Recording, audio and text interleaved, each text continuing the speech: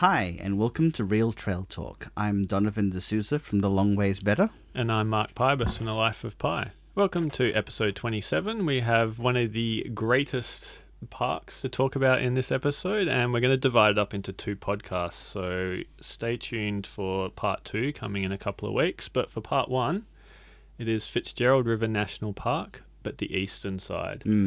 So joining us today is Dr. Erica Jacobson. Welcome, Erica. Hi. So great to be back. Yeah, so we had you on for the Cape to Cape episode a few episodes back, and we loved you so much that we brought you back because this is also one of your favourite areas to take people and explore. Oh, it sure is. It's amazing. It's amazing. Jaw-dropping, mind-boggling, incredible beauty. And the weird thing is when you mention Fitzgerald River to people, they normally give you a blank look like, where's that? What's that close to? Or, where is it? Yeah. I heard of it, but yeah. And then you say it's in between Albany and Esperance. It's like, oh, well, that sounds far away. Definitely. I mean, I've not been to the eastern part of the park, but the one trip I went to the west side, and immediately I said, this is one of my top 10 in the country. And I mean, I think it's as good a park as somewhere like Lamington National Park or Kosciuszko National Park or Cradle Mountain National Park, in that what it gives of what it has is unbeatable. You know, and when you're talking about biodiversity, when you see Fitzgerald River, there's nothing else like it in the world, I don't think. Well, not that I've seen. So Erica, you might be able to clarify this, but how many different plant species does Fitzgerald River actually hold?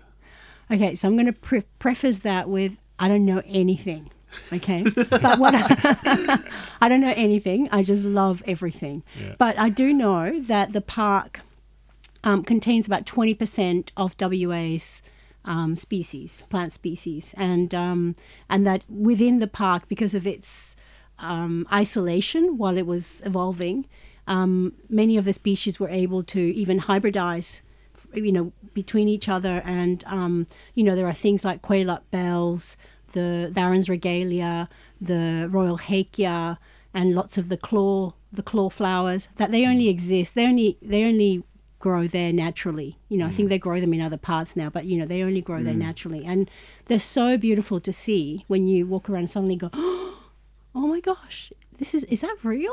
Yeah, certainly driving in. They're so beautiful. Yeah, the Royal Hakea was one thing that you look at and you're like, wow, that is unique. Yeah. And that's kind of like an icon of the park. Yeah. You show someone that, they know that's Fitzgerald River. And it's interesting, I did hear this, and listeners might be able to go and find the details from the Radio National show that I heard it on, but when the botanists discovered down there and they were like, oh my gosh, this is unbelievable, a lot of them try to take some species out and plant them, and replant them and grow them. And they found with the Royal Hakea, anyway, this is the story I heard, is that they couldn't get it to come up with all those different colors because it's the actual, the poor nutrient soil that gives it that color. And I love that analogy because I think the beauty I have to remember in people is from the suffering, the struggles we have are what distinguishes us from others and gives us our unique beauty. And I think that's what's really special about that park. All those species are unique survivors of millions of years of evolution. And that is, a miracle to witness. And I love that. To remember that, because we found, we really wanted to get an example to take home, but obviously you can't take them from the park because that's illegal. So we actually found a nursery in Esperance, and the lady had this huge collection of native plants, and we was like, do you happen to have a Royal Hakea? And she poked her head over the fence, and there's one just growing there, and she had a little one. So I've got one in my backyard, and it's green at the moment, and we really want the colours, but as you say, I might have to treat it really poor. Got to get crappier soil. Yeah. It's amazing when you go to the park because it's actually palpable just how many different species there are. You walk and you're like, haven't seen this today, haven't seen this, oh, this is new. And you don't get that anywhere else, even though people talk about Stirling Range and Les Cieux National Park being as good, I don't think they are as good. I think that while the wildflowers can be as beautiful in those parks, the fact that you just keep seeing new things in Fitzgerald is at a level that is just unbelievable. Yeah. And one of the best ways to see the wildflowers is, of course, by walking. Of course. We are Get right up close and personal. You know. We are a hiking podcast here, a trail podcast. So we'll talk about some of the hikes that are in the area, because it is split into the park and there is no hike straight through, as we discussed with Rodinia. So we've got there's a good range of day hikes. There's not very many, but East Mount Barron kind of has to take the cake on this one, doesn't it? Oh, it's one of the premier day hikes in the park. Yeah. I mean, it's only a, it's there and back. It's, 3 Ks. That's right. It's only about 3K. So when you go up, I mean, it's quite steep. It's quite rugged. It's a level 4, I think, category 4 hike. But you can take your time, and when you get to the top, the view, you get the Cullum Inlet. Yeah. On the east, you get the Air Range? The Air Range, on the north, and then you get the West Barrens on the mid and West Barren on the west, and it's just beautiful. And on the way up there, you see, well, in summer anyway, when they're flowering, the Barron's Regalia, the nice red, big, tall, lanky, with their bright red flowers. Yeah. And it's such like a varied hike, because you kind of go up in little sections, and you're like, you can the first section you're looking back to the Mid Barrens and the West Barrens, and then all of a sudden you go over like a little rocky ledge and you're looking towards the ocean more, and then there's a little walk through the kind of the scrub there. It's just amazing. And then the last little bit up to the summit is quite fun. Yeah, I love scrambling like up that. Rock scramble, yeah. I had the Google Trekker backpack, so I had 18 kilos of camera on my back and trying to get up that narrow little ledge. And you just hear this like donk, donk. And you're like, oh, probably should duck a little bit more. But as you say, the views from the summit are just epic. Yeah. And best experience at sunset, I found. Yeah. One of the things that I found really interesting, having not done it, but having looked at a lot of the photos and having explored other parts of the park, is that not just is the wildflowers an attraction, but the geology of the place is very different from the rest of the southwest. In terms of, instead of the rounded granite, you've got the spiky sort of rock. Can you tell us a bit about, like, how do you describe that, Mark? Like, because it's quite spiky on East Mount Barron, isn't it? Yeah, it's kind of like Planet of the Apes, like where you see, or like even Star Wars, where you see a starship that's being crashed into a desert, and there's just these like spiky bits coming up. But that was one of the things when you posted about the Mamang Trail, and you've got the black ones on the beach, and I was just like, I have to go visit this place, because you don't get that. It's just like it's rugged. That's probably the definition of the word.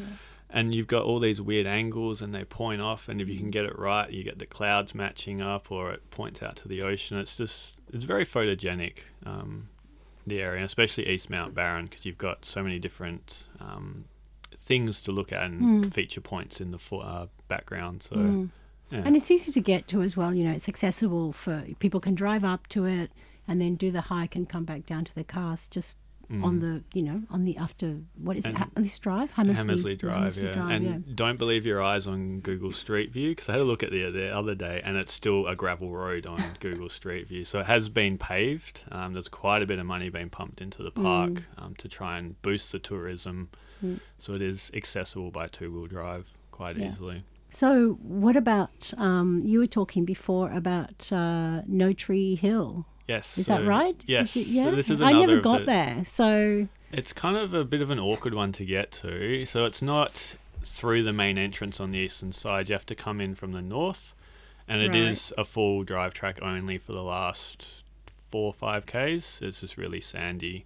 And the feature of No Tree Hill, apart from there being no trees on the hill that you finish on, is surprising. They actually named it correctly. Is actually the Weeping Gums, and you do get them on Sepulchreous Hill, but they are even more epic on No Tree Hill. So they're kind of, imagine a flat plain of the Royal Hakea, just windswept like landscape, and then you come to these skinny like almost gums, and they look like someone's just put a flag or a spear in the ground, and that is the story of the weeping gum. Is there was a guy who stole another tribe's wife, and they chased him and at Sepulchre's Hill, and they speared him, and the weeping gums are the spears waving in the air. So yeah, Eucalyptus sepulchris. Yeah. They are. It's just one of those things like you just walk through, and then all of a sudden there's just these like just airy plants. It's amazing. Yeah, it's 6K's return. I recommend taking a hat and lots of sunscreen because it is quite open and exposed. But definitely, if you've got a full drive one to check out. Yeah.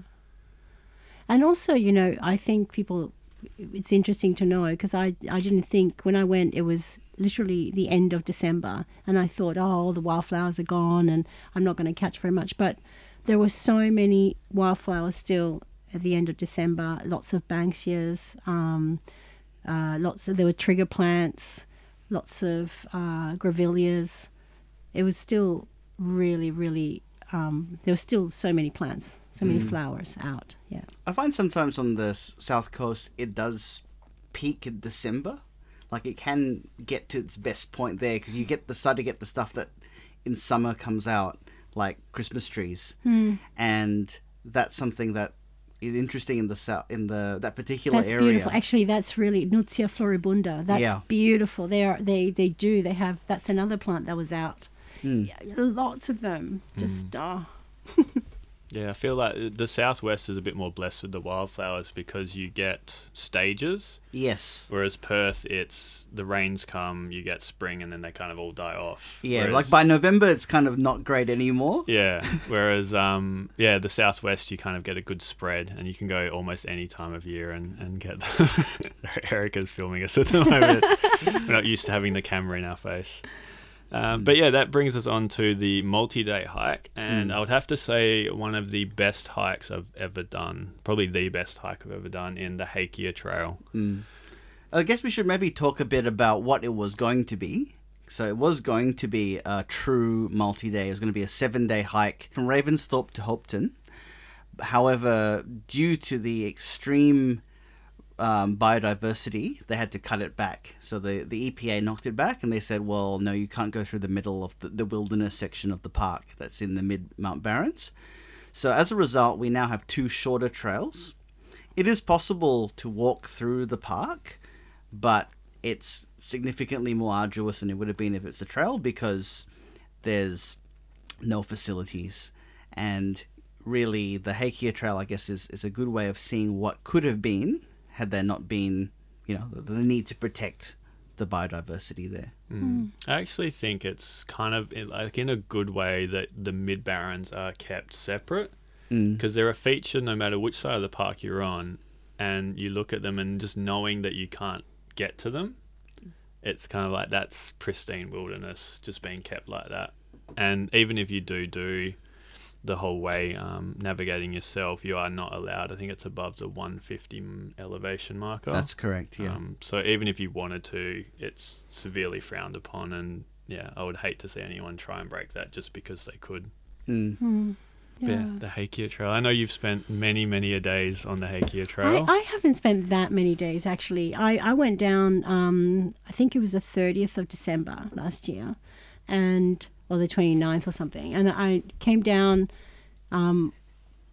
did a couple of hikes, and then decided to go off, park the car at Hammersley Inlet, walked up to Whalebone Beach, which is maybe, is it 6 or 9 Ks? I think 9 Ks. 6 Ks from Hammersley. Oh, from Hammersley. I think it's 9 from Hammersley. Yeah. And then camped New Year's Eve on the beach. Yeah. There was nobody there. It's a world-class hut, hiker's hut. It really is it's so well serviced there.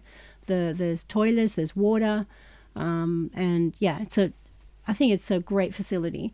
But because there was no one there and the beach was gorgeous, my friend and I, we just camped on the beach. So we spent New Year's Eve camped on Whalebone Beach, which was a really great way to see the new year in. Yeah. And then we walked the next day, return to Coin Head and back. that was beautiful. I mean, all the flower up there, lots of trigger plants.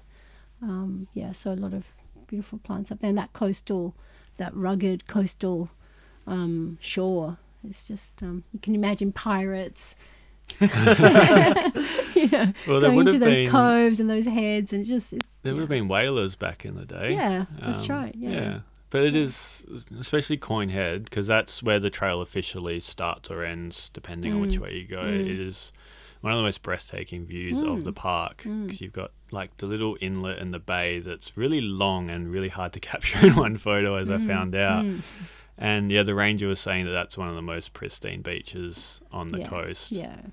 But yeah, just amazing. And as you said, Whalebone campsite, which is only 6 k's from Coin Head, it's Mundabiddi quality. And it's such a shame that the brochure only says limited facilities. Yeah, because it's pretty... Yeah, and if you knew there was water there and really good sleeping huts, tables and a deck, I think more people would visit. Definitely. Now, when you say Mundabiddi, it is actually Mundabiddi Hut, isn't it? Basically. Yes. So, unlike the Billman, which is all exposed, these ones, it's a 4-sided shelter and it's got a little gap or hallway in the middle and then the sleeping bunks are either side of that, but they're all enclosed. Yep. And it's got a beautiful veranda just overlooking the sort of little gully in front of it. Yeah. And toilets, a big water tank. 2 water tanks. 2 water tanks, that's right. It's got 2 water tanks. And they're always full. Even in the middle of summer, they're always full because the ranger makes sure to get out there. But that is accessible only by 4-wheel drive track. I mean, if you want to hike there, you can drive all the way when it's open, when the road's open, you can drive all the way to Coin Head. But it's a serious 4-wheel drive track with some sections, 30, 40 meters in places where it's quite rocky, exposed rock, and it needs a skillful driver to do that. Yeah, and a serious machine as well. Yeah. Even getting out to Coin Head is ridiculous. Like I thought, we'll be fine, but then the ranger had his boss's car that was a all-wheel drive Ranger, or 4-wheel drive Ranger, and even he was taking it slow, and you could see it just took a lot of time and effort to get there. Which is kind of funny because the drive in on the sand, you think, this isn't too bad, and I think a lot of people might think, I'll be able to make this, and then get stuck. Yeah. I think another thing that is important to note about the park is, due to the biodiversity and the fear of spreading dieback, that if it rains, they just close the park. Yeah. So it's not just difficult to get to in the sense of 4-wheel drive tracks, but sometimes they'll just go, no, we're not letting you into the park because it's raining today. Yeah. But the advantage that the East has now is that it is paved all the way to Hammersley campsite. Tarmacked all the way to Hammersley campsite, so you can still do the Hakea Trail from Hammersley or the finish at Cave Point. And you can walk. I mean, you can drive up there and then walk up to Coin Head. You can actually go that way. It's just if you want to drive all the way to Coin Head and walk back, which is what we're doing next week. So I was on the phone to Paul Coney. Is it Coney? One of the rangers. Yeah. They're so nice, those guys. They're nice so guy. nice. They really know their stuff, And they're involved in a couple of 4-wheel drive during the Ravensthorpe Wildflower Show. They're going along and showing people through the park and. Yeah. But he was saying that it's closed, but it's going to be open next week. Because they're really good about the disease protection on their cars. They have all these washdown stations, and they're great. But if you were going there to do the Hakea Trail, I would recommend starting at Cave Point. So you start in the paved section, and then you can walk all the way to Whalebone campsite in a day. That's 15 k's? Yeah, something like that. Yeah, and then the next day, or even that day, drop your packs and walk to Coin Head, walk back, stay the night, and then come back the same way. Yeah. But just the coastline is just magnificent. Like, you're never short of views on this trail at all. And even the views that you don't expect. So there's a little section just after Whalebone where it takes you inland a little bit, and you're thinking, well, why are we going away from the coast? But then you get shots of the East Mount Barron and the Eyre Range, and it's the Mid Barrens, and it's the Warrup Range.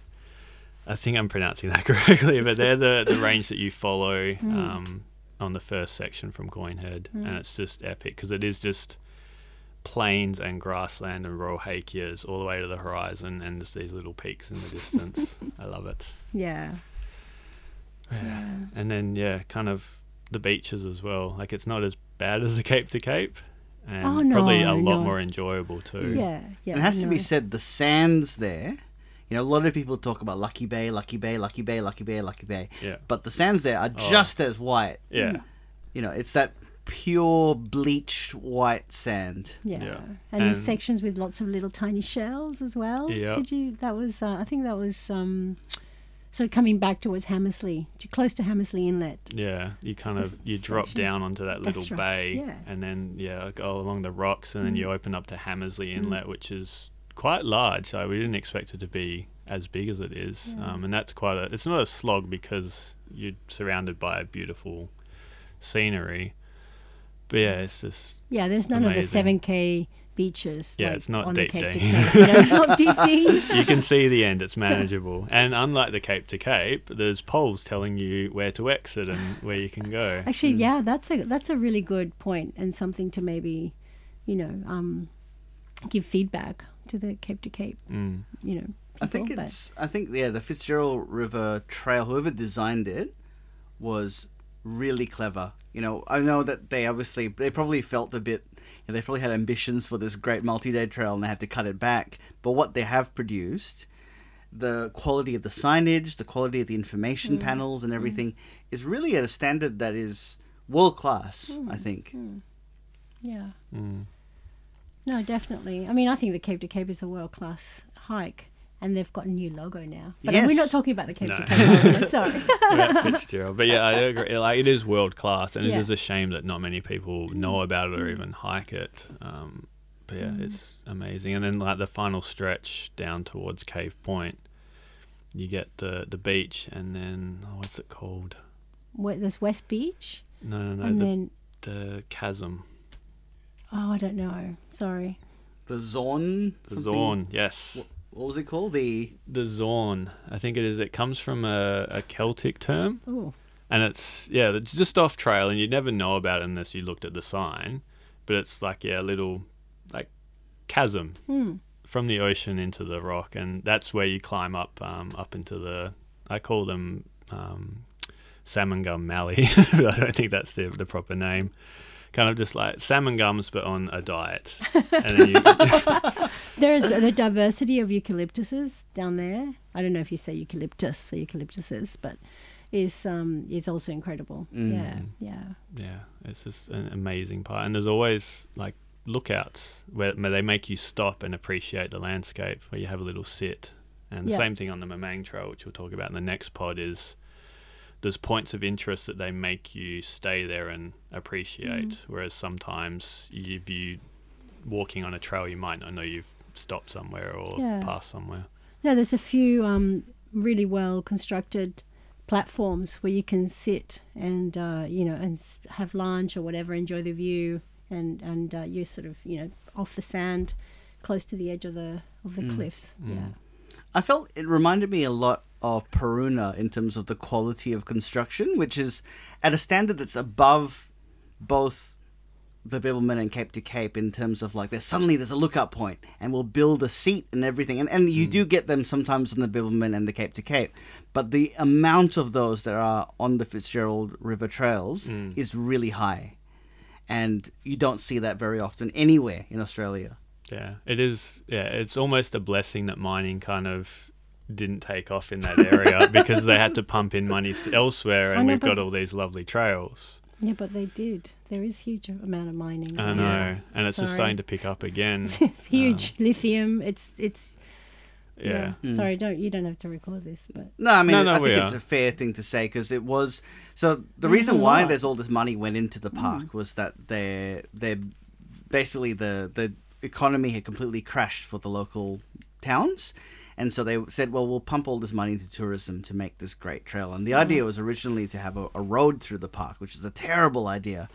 But so they had all these trails, and then the mine kind of picked up again anyway. And it's kind of unfortunate because, this area is beautiful. Yeah. And what's a real shame is most people, like when we're staying in town, we'd heard stories that most people don't know the national park's there, even though they're 10 minutes away in Hopetown. The locals? No, the visitors coming into Hopetown. And because there's a tiny little sign, like an old orange sign that says Fitzgerald River National Park that way, and you have no idea, like the beauty and the quality of the park judged off that one sign. Yeah. And like they spent all this money and then they didn't follow up with any kind of marketing.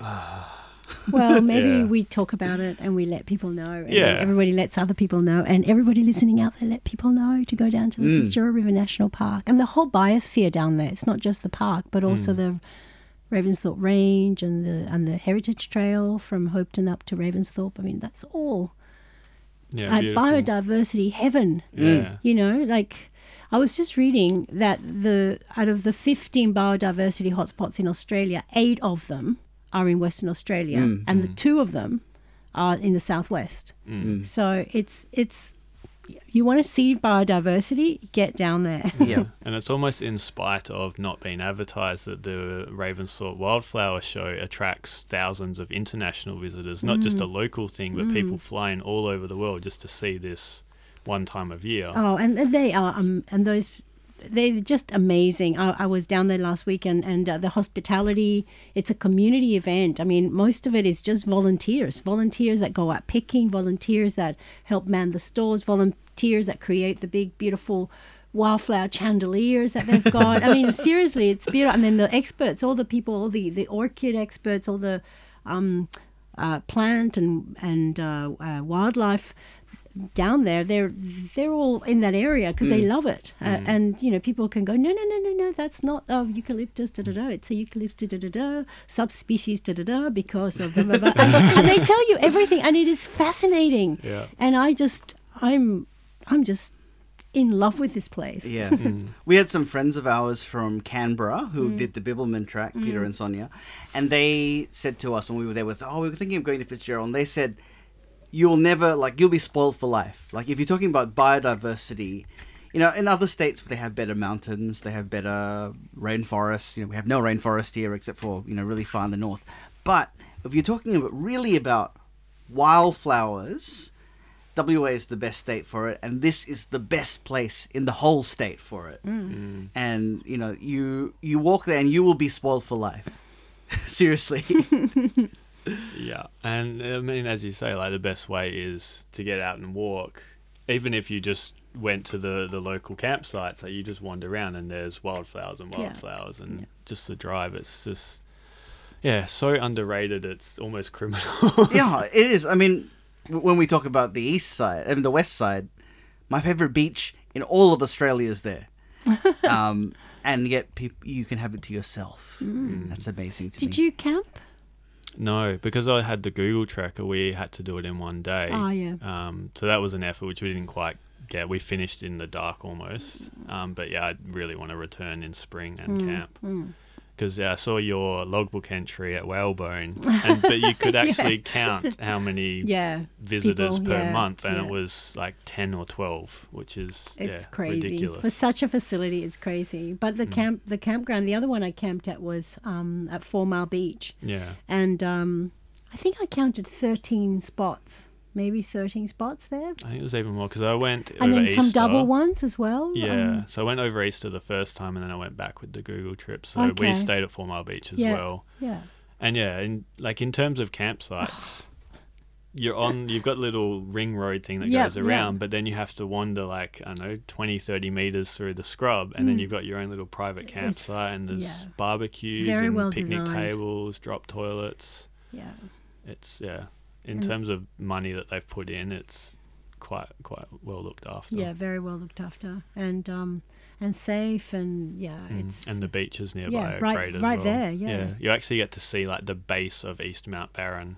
and you can look up and see like from the beach the peak of East Mount Barron, and like I can go hike that, and then you do.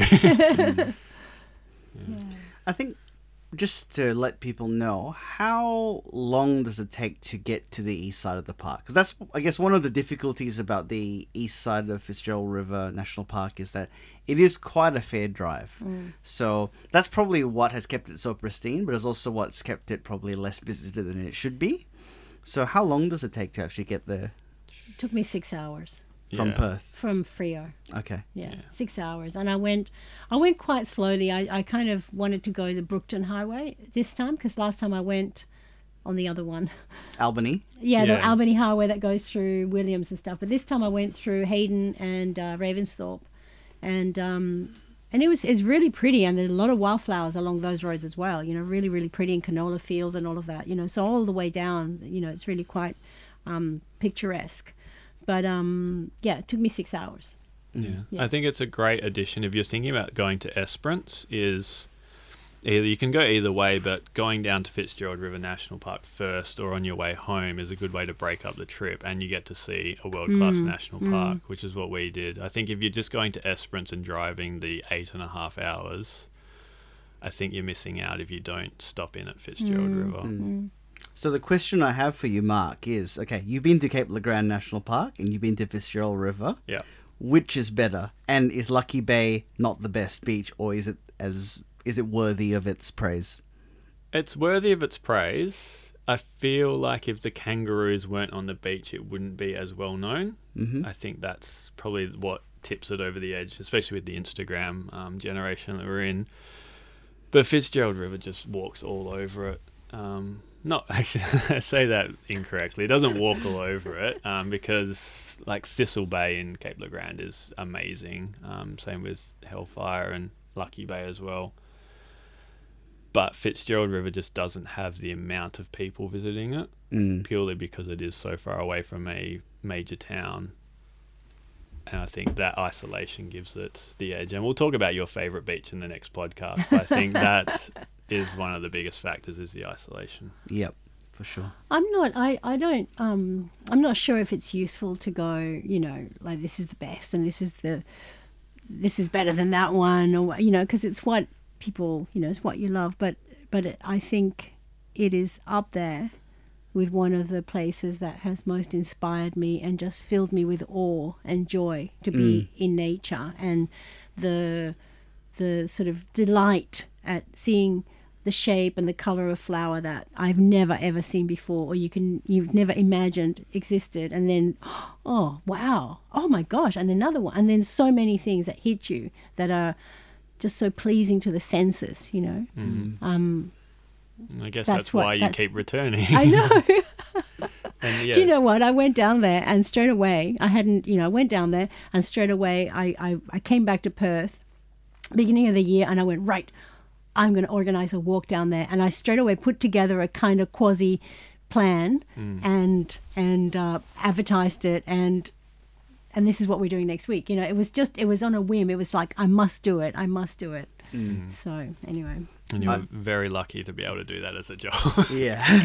I feel great sadness for not being able to go back. Like, it's something, I haven't been there for 2 years. Last time I was there was 2016. Really? And I'm just like, I want to go. But, you know, there's just so many other things and life gets in the way. And it's a bit further than doing some other stuff. But I'll get back there. Yeah. It's one of those places you have to spend at least, if you're doing the longer trails, at least a week. Yeah. Yeah.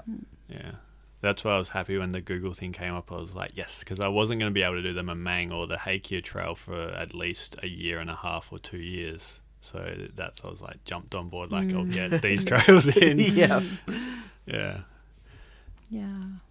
So I guess we kind of like to wrap up the podcast, we may as well talk about the closest town, which is Hopeton. Beautiful little community. That's where we stayed while we were based in the park for the Google trip. Like, it's got a great pub as well, which you'd kind of expect that's like the cornerstone of a good country town. But the beach along there as well is, you know, equal to whatever you find in Fitzgerald River, and you get the views back to West Mount Barron as well, around the bay. It is, it became, you know, one of my favourite country towns while I was staying there. Yeah. It's nice. Yeah. That's where, so Tim Flanagan, if he ever listens to this podcast, he is the person that got me interested to go down there. When he came walking with us on the Cape to Cape, he said, you've got to go down. It's amazing. It's beautiful. And so I just said, yeah, okay. And, and so him and his wife lived down there. He was a retired farmer. Lots of retired farmers, I think, in the community, and younger families. But yeah, very, I think, quite close-knit community. And and everybody, it seems to me from the few people I've met, that everybody seems to pull together, and you know, especially for community events like the Wildflower Show and so on, you know. And I guess there is a strong appreciation in the town for how amazing their national park is. Yeah, I think so. Everyone there, even when they, you know, when I didn't know somebody and I wasn't introduced to someone by someone else from there, people were always friendly, really helpful, out of their way to make sure I understood the directions. And very good. Yeah, even when we're there and we're having dinner at the pub, and you know, a guy would come up and he'd be asking, "Oh, how are you guys? I haven't seen you guys around, and or you guys have been here every night for you know, what's your story, and you know, what are you doing here?" And you explain, they're like, "Oh, cool," and they always want to tell you more about, you know, you should go see this and go see this, and it's good community spirit they've got there. I guess on that note, we'll wrap things up. Yep. So thank you everyone for listening. That was the east side of Fitzgerald River National Park, and we'll be back with the west side in our next episode. West side represent. Yeah. And if anyone has any questions or any suggestions for us, please email us at realtrailtalk@gmail.com. And if you want to rate the pod on iTunes, that would be great. Just 5 stars, please. Yes. Let us know that you're enjoying the show, and thank you. Thanks, guys.